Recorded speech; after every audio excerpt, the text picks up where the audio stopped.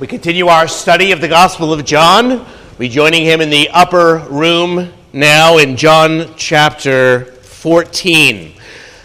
We're barely halfway through the book. John has slowed down and is considering with us at great length and detail these last words of our Lord Jesus on the night in which he was betrayed, on the night before he was crucified.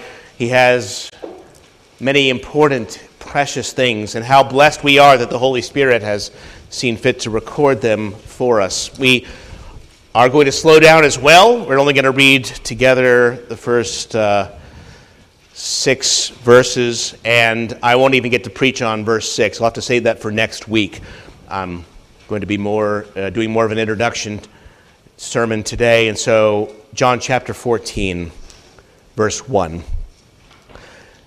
Let not your heart be troubled. You believe in God. Believe also in me. In my Father's house are many mansions. If it were not so, I would have told you. I go to prepare a place for you. And if I go and prepare a place for you, I will come again and receive you to myself, that where I am, there you may be also.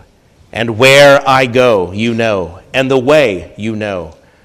Thomas said to him, Lord, we do not know where you are going, and how can we know the way? And Jesus said to him, I am the way, the truth, and the life. No one comes to the Father except through me. And we'll take up verse 6 next time, but let us pause and pray together. Our Father in heaven, our hearts likewise are troubled. The Lord is so often far from us, and the troubles are near at hand. We pray that these same words of wisdom, of comfort, and of challenge may so instruct our hearts that we might live for Christ in the evil day, that even as he has sent us into the world, so that we might live in Christ. For truly to live is Christ, and to die is gain for your children. We pray it in Christ's name. Amen. Well, what do we do when our world falls apart? In general, this life of ours is marked by many troubles, disappointments, and sorrows. This age of ours, in particular, has various discouragements and frustrations. Morally and spiritually, we fear that our best days in the country are behind us, and we fear for the future.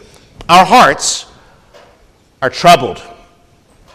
These disciples, for their part, were troubled as well. Jesus was leaving them. He's just told them that he is going away, and where he goes, they cannot now follow.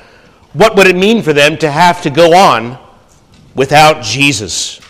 Their master had so bravely led them and encouraged them day after day, telling them, be of good cheer. He had calmed the winds and the waves with his word. He had raised Lazarus from the dead.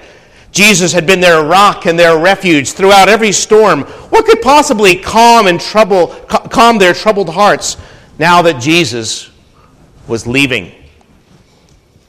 You know, you don't need to say, let not your heart be troubled when there's no trouble in sight. Maybe if you're in good circumstances, there's another way to make an appropriate warning. You know, if riches increase, don't set your heart on them. But this command, don't let your heart be troubled, it's very timely in a time of anxiety, of trouble, a time of trouble that both these disciples faced and that we face in so many ways. But what we want to know is, how can we possibly obey such a command? Didn't they have good reason to be troubled with Jesus going away? I mean, don't we have good reason to be troubled? Yes, indeed. We would like to be free from troubled hearts if possible, of course. We don't want to be burdened and anxious. We recognize how it sours our whole life, especially our spiritual life. But how can we have untroubled hearts when there is so much weighing them down? That's the question for today. What is your answer to that question? I'd like to begin by giving you an illustration from Sinclair Ferguson. You go to get on a plane. You check in your bag just shy of the 40-pound limit. They put it on the belt along with hundreds of other customers' bags. The handlers take all these heavy bags and load them into the plane to the tune of thousands of pounds in the cargo hold. And then it's time for all those passengers to get in, that great lobby of people, more than we have here, all piling into the plane. And there it sits, the fully loaded plane, ready for takeoff on the runway. And you look at the size of the plane and all that it carries, and you think, how does a massive machine like this ever get off the ground? Of course, it only works because the lift and thrust are greater than the weight and drag. And that, brothers and sisters, is what the upper room is all about. Jesus has waited to give one of his choicest speeches until the evening before he is to be crucified. He's going away, and their darkest days are, in fact, ahead. But the powerful lift and thrust he supplies here are more than able to overcome all the weight and drag that they are about to experience. It certainly will not quench every fear, just as people today are afraid to fly. But that doesn't change the fact that victory is ours in Jesus. And the Lord Jesus would have you joyful on your journey. And so we begin this precious discourse. We are weighed down with great burdens, with many difficulties, with many sorrows. Being a Christian absolutely does not deliver us from these things. As a matter of fact, we get an extra share because of persecutions. There is good reason to be troubled, but there are also the greatest reasons not to be. This upper room discourse will lay out those reasons, and I can only open up a few verses as we begin today. As Jesus begins, you notice, with the end in mind, describing our destination first. Now, he'll go on in the words that follow to describe all the encouragements and the gifts and graces that he gives in the meantime, the many precious promises that we will need day by day. But today, he begins with the end, and we will look at just at these first 4 verses, where we will find 4 great reasons why ultimately we must not let our hearts be troubled, no matter what the days have in this life.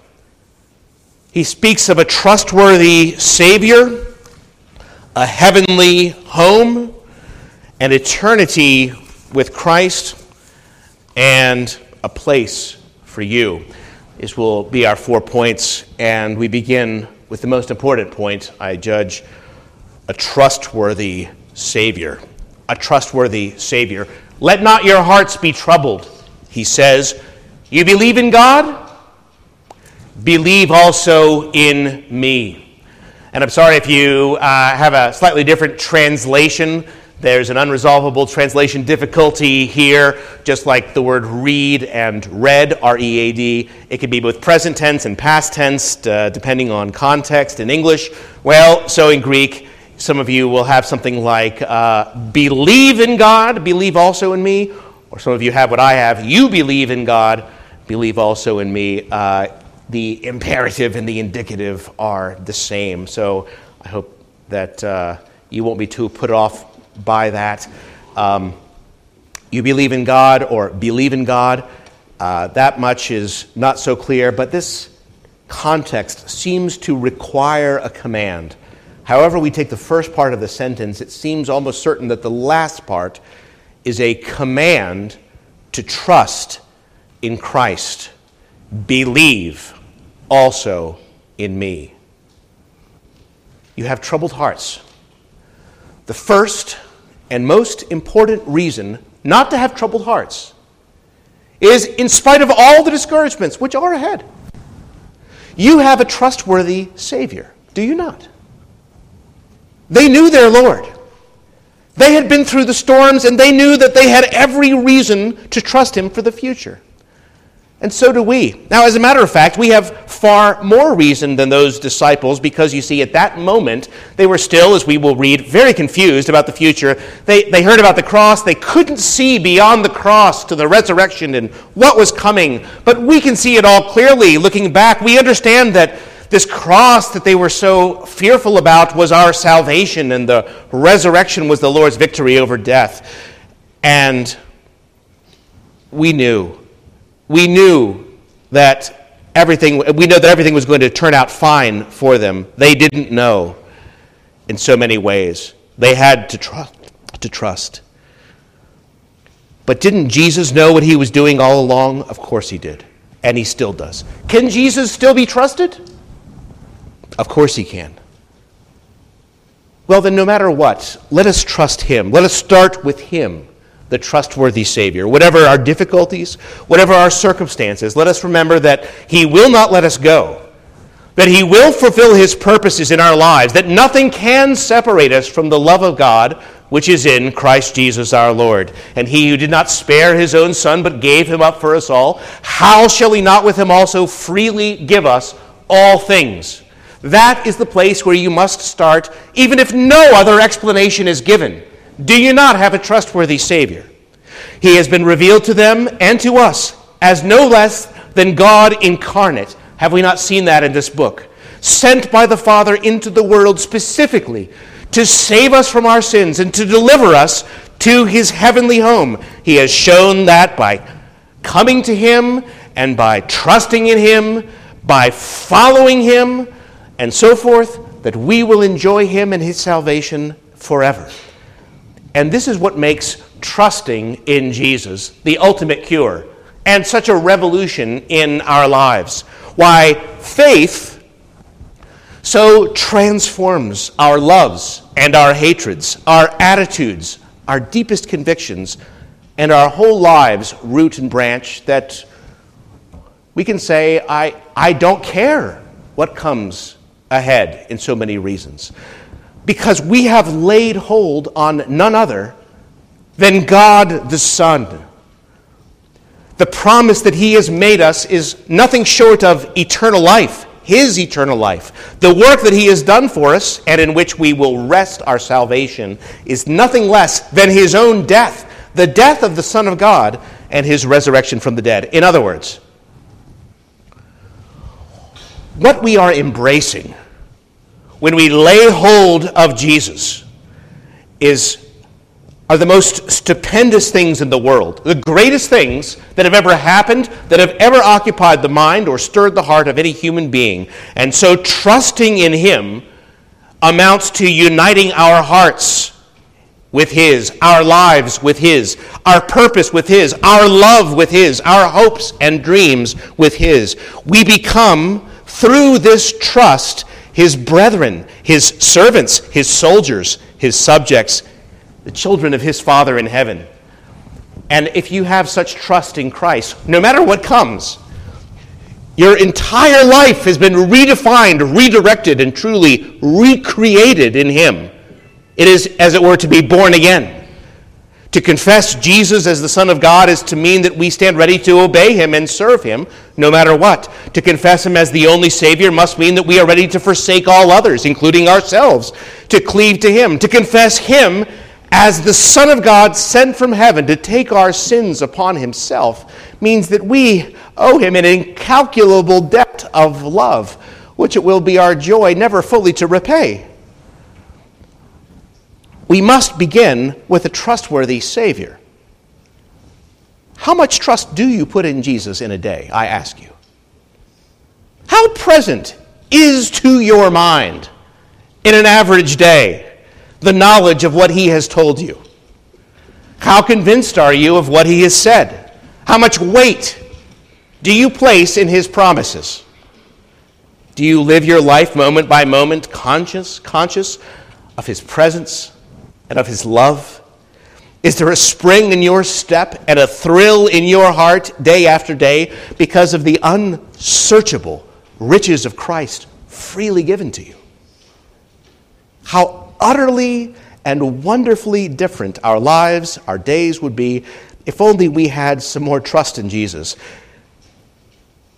that he has every day of our lives in this crazy world well in his hand, that he is accomplishing great things in spite of all the forces of evil arrayed against both him and us. And he's given us every reason and inducement to put our trust in him.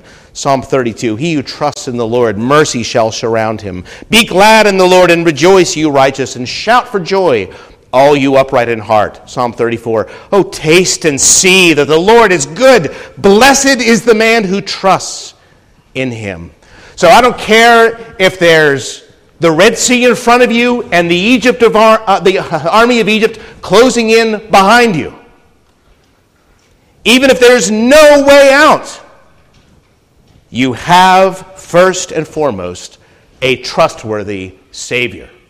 And if you apply that knowledge to your days, you will let your heart not be troubled. Secondly, he goes on to speak, of course, of a heavenly home, beginning with the end in mind. Verse 2, in my Father's house are many mansions. If it were not so, I would have told you. The word I have here is mansions, rather quaintly. You probably have as rooms or dwelling places if you have a different translation. The meaning of that word has changed considerably just in the last few years since Webster's 1828 dictionary came out. I looked it up in the old Webster's dictionary just to check, and mansion is defined as the primarily any place of residence. And I didn't know it used to be a verb until I looked it up in the Webster's, and sure enough, to mansion means to dwell and to reside in the older English. I mansioned at a little apartment in Gainesville when I studied computers. Okay, obviously it's not what we mean by mansions today, being the enormous house of a lord or something, right? So, man, and I hope I'm not ruining the songs of your youth too much, right? Singing about mansions of glory.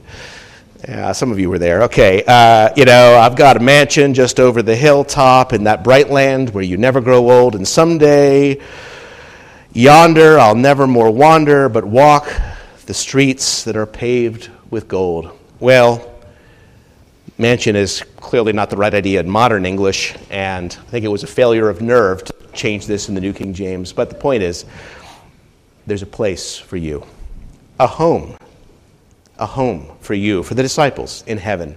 And though separated for a time, we're going to be home at last with him forever. Many, many rooms, indicating there's more than enough room for all the redeemed. There's a hymn by Henry Light that goes this way: "'Tis good that props should from 'neath us be fled, if we drop into arms everlasting instead. My trials may deepen, my comforts may flee. I'm rich amid ruin with heaven and thee. I'm rich amid ruin with heaven and thee." Do you see how this works to lighten your heart, even in the midst of ruin? Now, the point of this verse, of course, is not that you should be thoughtless about life in this world and look only to the sweet by and by. I mean, the disciples had a job to do, as do we. Just a little bit later, Jesus will pray, "Father, as you sent me into the world, I also have sent them into the world," right? There's work to do. We're not called to escapism. But it tells us, no matter what should come, no matter what ruin is here, it's not our home. This world is not your home, Christian.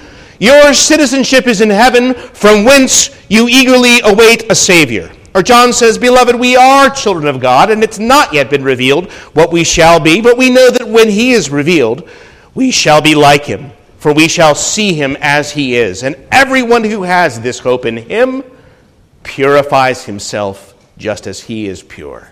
So you see, to know your heavenly destiny is a great inducement to peace as well as to godly living in the meantime for what is coming. And I so often put it to you, if Jesus is worth being with forever, is he not worth being with now? If he's worth serving forever, is he not worth serving now? Will you not start today, seeing that this is what lies ahead? Point two, a heavenly home. Don't get too excited. We're only at point 2. A heavenly home. Third, a place for you. I thought of combining it, but Jesus seems to make a point of it, and so I'd like to as well. I go to prepare a place for you. You can think about how Joseph had gone and made ready the land of Goshen for his father and family and sent them carts to come and to join them, and how his father could scarcely believe it when he heard that his son had become this prime minister in the greatest kingdom of the world and had prepared such a place for him. Thomas Boston writes, Jesus Christ, our best friend, is the Lord of the land to which death carries us. When Joseph sent for his father to come down to him in Egypt, telling him, God has made me Lord over all Egypt, and Jacob saw the wagons that Joseph had sent to carry him, and the spirit of Jacob revived. He was ready to have a heart attack when he heard all these things. And then he saw, it's real, it's real. And so our spirit revives when we say, I have gone to prepare a place for you. Where I am, that you may be there also. He's gone to prepare a place for us. And we say, well, could you tell us a little more? What does that mean? What does that imply? He doesn't say. And this is a frustration that we so often find in the Bible, where we want to know so much about our eternal dwelling. And usually the Bible, if it gives it to us, it'll give it to us in negative language. It'll say there's no more sin, no more sorrow, no more pain, no more night, no more death. Great. All negatives. You remember Peter's description, a totally negative description, an inheritance, incorruptible, undefiled, that does not fade away. Now, that doesn't say what it's like. It says what heaven is not like. And that's to be expected, I think, for something that is just transcendently, absolutely wonderful. A man falls in love with a young woman. He comes home and he says to his mom, Mom, I've met the most wonderful girl. She says, well, I'm delighted to hear it, son. What's she like? What does the young man say? Well, she's 5'6", 150 pounds, Caucasian, brown hair, blue eyes, and she has a birthmark on her upper right arm.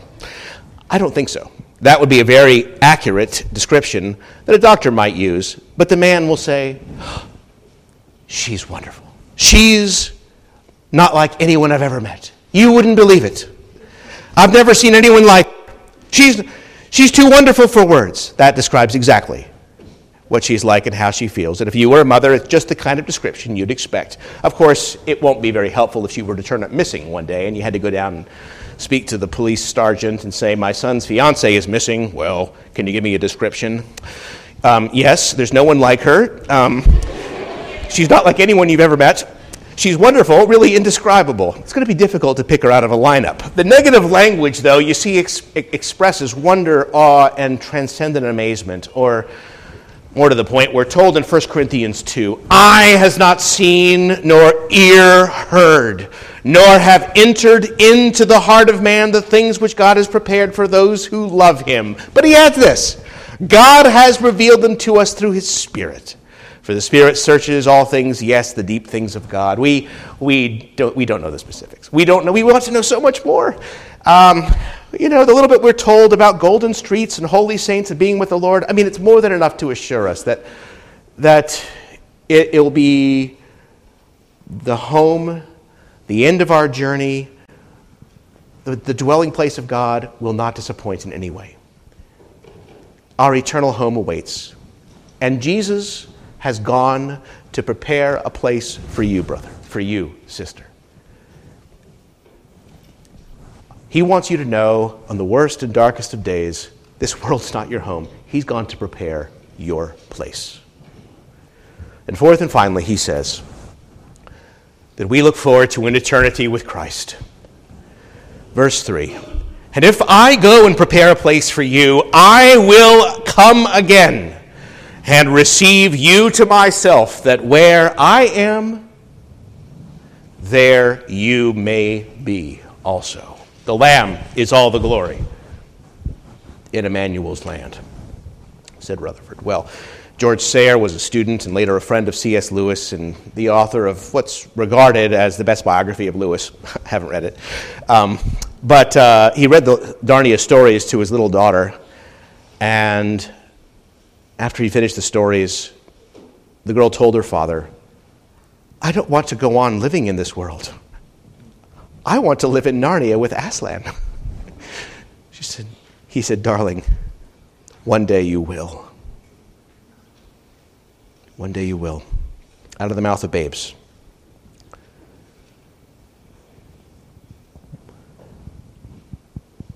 We were made for a deep and unconquerable love. In his presence, Psalm 16, is fullness of joy. At his right hand, pleasures forevermore. We look forward to be everlastingly overwhelmed by his beauty, his majesty, his love, his holiness and power, his love and grace. Our souls will be filled with intense delight and rapture, and we will be transformed by joy. Revelation 5, then I looked and I heard around the throne and the living creatures and the elders the voice of many angels, numbering myriads and thousands of thousands, saying with a loud voice, worthy is the Lamb who was slain, to receive power and wealth and wisdom and might and honor and glory and blessing. And I heard every creature in heaven and on earth and under the earth and in the sea and all that is in them saying to him who sits on the throne and to the Lamb, be blessing and honor and glory and might forever and ever. And he will delight us for all eternity. And we will study the ways of God, and we will see how everything that has happened will be for his glory and the good of his people, and how every sparrow that fell to the ground and every hair that fell from my head will somehow be to the praise of his name for all eternity, and will be lost in wonder and love. And so we shall always be with the Lord. Jesus has so much more to say in the coming verses about what life will mean in this world and how he will send the Holy Spirit and what the days will be like. That'll wait.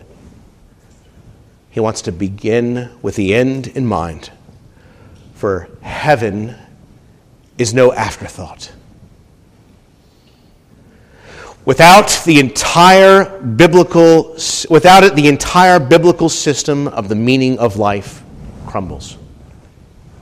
Reading to my family Pilgrim's Progress again now, and imagine Pilgrim's Progress with no celestial city as a destination. It becomes an insipid story of a pointless journey to nowhere. That's what life is like without this destination. You lose the prospect of heaven and the prospect of meaning, and everything else in life goes away too. That's what's happening in the universities. That's what's happening in the world and the culture. The destination is gone. The journey becomes meaningless. And those who wander become lost. It was Woody Allen who said the trick is to start at the ending when you write a play, get a good strong ending, and then work backwards. Well, it's an important point for authors. Without a proper ending to a drama, a story will lose its meaning and significance, and so it is in the drama of your life. There's lots of drama. But God had an ending in view when he made the world, when he made you and me, and that ending he had in view for his people is life forever with him.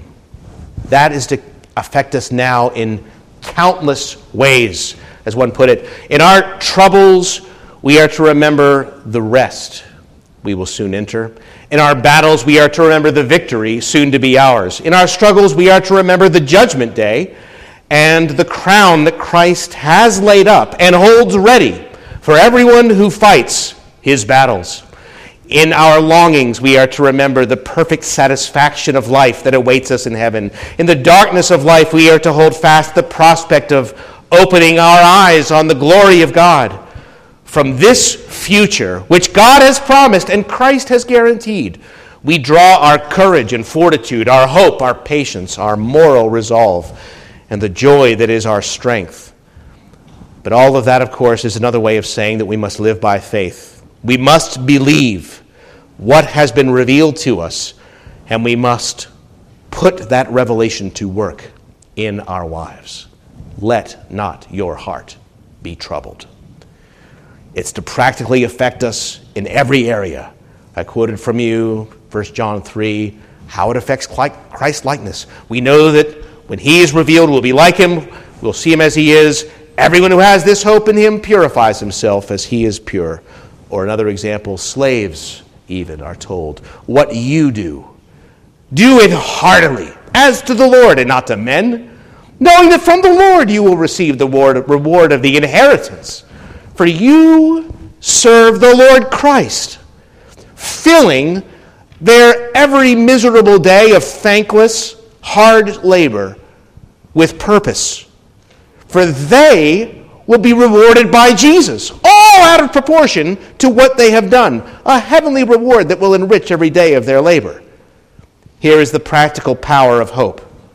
Sometimes this Christian hope is scorned, you see, as if it's pie in the sky, by and by, as if it actually perhaps interfered with our useful service in this world. People, they say, are too heavenly minded to be any earthly good. As a matter of fact, the proper anticipation of heaven, as Christ has revealed it, utterly transforms every miserable day of human life into a far better one.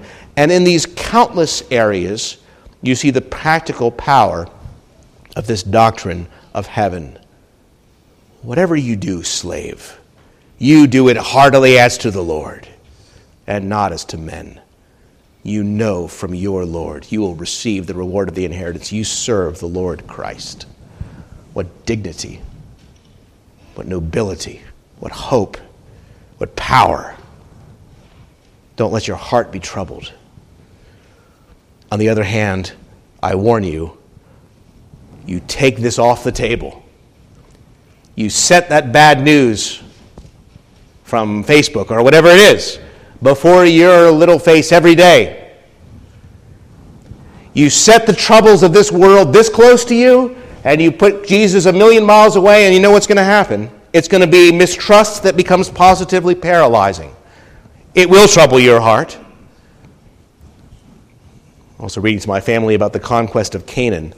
You remember what happened to those 10 anxious spies, how they returned the first time and they said, "There are giants in the land! We were grasshoppers before them." Their fears made them so afraid they couldn't go on one more step. Now you think, well, can't you remember all the things the Lord had done for your deliverance in the past? All the promises he made for the future? Oh, that one matter was so close before their face, their fears welled up so they couldn't go on a single step. They greatly exaggerated the dangers. They were giants, we were grasshoppers.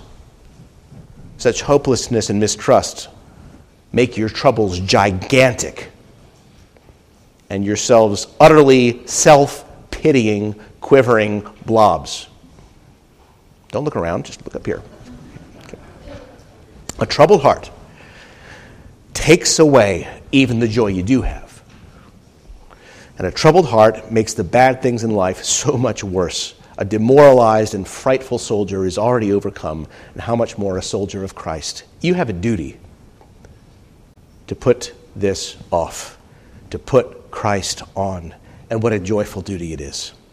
Charles Spurgeon writes, "A troubled heart is most dishonorable to God. It makes the Christian think very harshly of his tender heavenly friend. It leads him to suspect eternal faithfulness and to doubt unchangeable love. Is this a little thing? It breathes into the Christian a proud, rebellious spirit. He judges his judge and misjudges. He has not learned Job's philosophy. He can't say, 'Shall we receive good from the hand of the Lord, and shall we not also receive evil? The Lord gave, and the Lord has taken away, and blessed be the name of the Lord.'"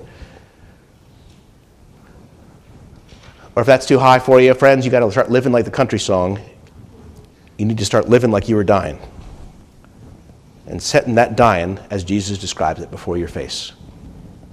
And not only in that song, but in the glorious reality, what freedom and joy comes from embracing these few truths. We're just getting started. Everything joyful comes from embracing these things. So you begin with the end in mind as well. And in conclusion, did you notice, by the way, that just before we started reading, actually twice in the last 2 chapters, that it said that Jesus was troubled in spirit? You say, wait a minute. He's saying, "Let not your hearts be troubled." And Jesus was troubled? Oh, yeah. John 13:21, he was troubled in spirit. John 12:27, now my soul is troubled. Troubled? Troubled? Wait a minute. He's telling us not to be troubled, and he's troubled? The same word? Oh, yes. And this takes us right to the very heart of the matter. The heart of the gospel. Why you don't need to be troubled. Because he was troubled. The dark shadow of the cross had now fallen upon him. He would be forsaken that night and crucified in the next day. He was about to be troubled more than any man was troubled ever, bearing the sins of the world. And so you see, in so many ways, this is the whole point. He was troubled, that you don't have to be. In every trial, in every sorrow, in every pain, he was troubled so that the great questions of your life would all be answered wonderfully, certainly, and delightfully, happy beyond words. Is this your destination? Is this your destination? I tell you the way. Thomas says, hey, Lord, I don't know the way. Jesus says, I am the way. I am the way. I am the truth. I am the life. There is where we have to pick up next week. Do you know where you are going? Why not start now? The text tells us not only your destination, but how to get there. Believe in God. Believe also in me. Oh, think, writes the poet, to step on shore, and that shore heaven, to take hold of a hand, and that God's hand, to breathe a new air and feel its celestial air, to feel invigorated and to know it immortality. Oh, think, to pass from storm and tempest to one unbroken calm, to wake up and find it glory. That is the only hope worth living for. Let us pray. We pray again, O gracious Father, that such promises would thrill and fill our hearts, that you would give us an overflow of joy in yourself, that the Lamb, indeed all the glory of Emmanuel's land, would be all our desire even now, that Christ, who is run away to heaven with our hearts, should be now all in all. Oh, satisfy us. We do not feel this longing joy as we ought to, as we most need to. Our hearts still remain far too troubled. We pray that they might find their rest in Jesus today. I pray for some other restless soul, for one who wanders every day with no hope, for one who just exists, soon to die, not expecting such hope as this.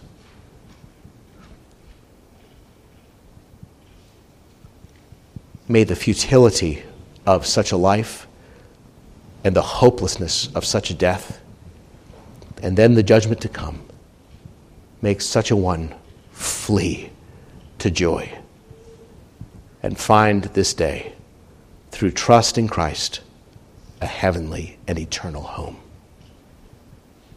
Have mercy upon us, sinners all. We pray it for Jesus.